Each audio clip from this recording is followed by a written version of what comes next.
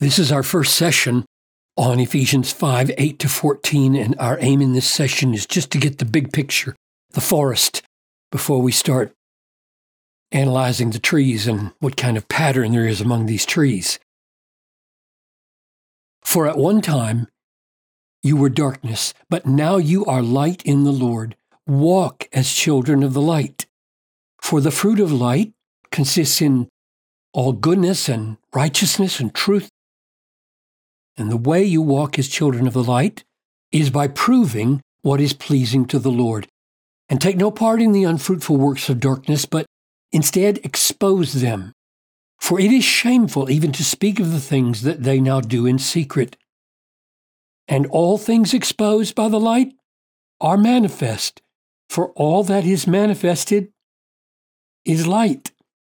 Therefore it says, "Awake, O sleeper, and arise from the dead, and Christ will shine on you."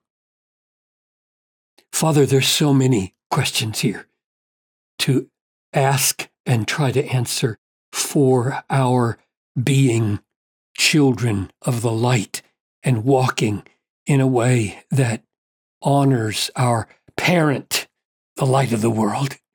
Oh God, help me to see what is here. Help us together to grasp what is here. And so walk as children of the light and have an appropriate effect on the darkness around us and the dead. I pray this in Jesus' name.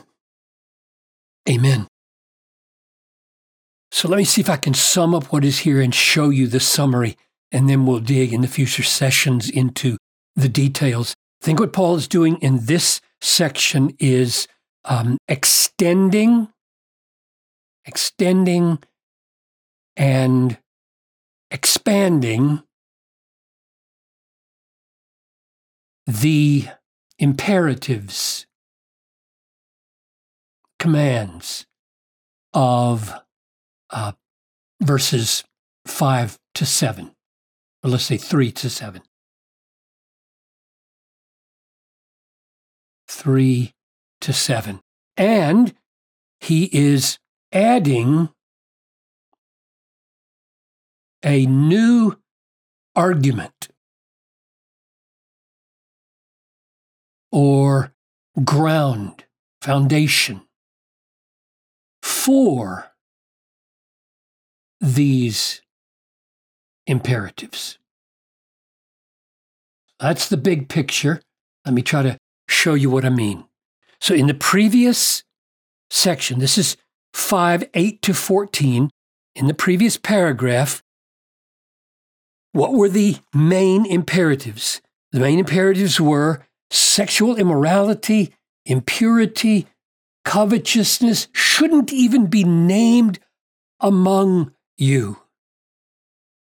Sexual immorality, impurity, covetousness. You see, he repeats it right there. Don't become partakers. Do not become partakers with them. That's the main imperative. And you can toss in, put away shamefulness, foolish talk, crude joking. 6 specifics. Sexual immorality repeated here, impurity repeated here, covetousness repeated here, and shamefulness, foolish talk, and crude joking. Don't even become partners with those who do such things, and they shouldn't even be named among you. Now, that's the imperatives. What were the arguments? The arguments were, because these are such improper things for saints, unfitting, inappropriate things for saints, or they are out of place among saints. Or, he carries the argument further, you're not going to have an inheritance in the kingdom of Christ and of God if you do these things. Rather, the wrath of God is coming upon the sons of disobedience. So those are the arguments for don't become partners with them. It will bring you under the wrath of God. It will take away the inheritance of the kingdom. It's utterly out of place and improper for saints. So don't become sexually immoral, impure, or covetous. That's the gist of verses 3 through 7. But now notice, The last statement was, don't become partners with them. And the first word in verse 8 is for. So he's continuing the argument for what went just before. But he's going to give a new argument as well as restate the imperatives in different language. So let's read this. For at one time you were darkness, but now you are light in the Lord. That's a ground for why you shouldn't participate in all those immoralities of verses 3 through 7. You are light. That's new. That's a new argument, and it governs everything in this unit. It's just a massively important truth. You are light. And so here's the imperative. Walk as children of the light. That's just a restatement of all these imperatives here in verses 3 through 7. Walk as children of the light. In other words, get rid of sexual immorality, impurity, covetousness, shamefulness, foolish talk, crude joking. Get those out of your life because you are children of light. So walk that way. That's the positive. Here's the negative way of saying that imperative. Verse 11, and take no part in the unfruitful works of darkness. That's just a repetition. That's almost exactly the same phrase as verse 7. Don't become partners with them. So there's verse 7 of chapter 5. And here is verse 11. Take no part in the unfruitful works of darkness. So that's negative. So positive, walk as children of the light. Negative, don't participate in the unfruitful works of darkness. So, what's the new argument? The new argument is, you are light in the Lord. What's the expanded imperative? We haven't mentioned that yet. What do you think? It's right here. So take no part in those old things that I've referred to by way of works of darkness, but instead expose them.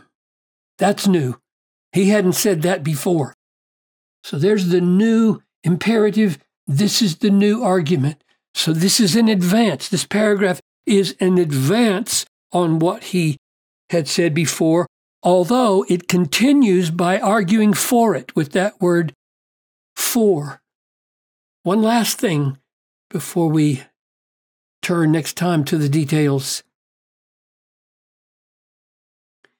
This statement, for all that is manifested is light, because when you are the light, when you're children of light and you're walking as children of light and you are light, you inevitably expose darkness.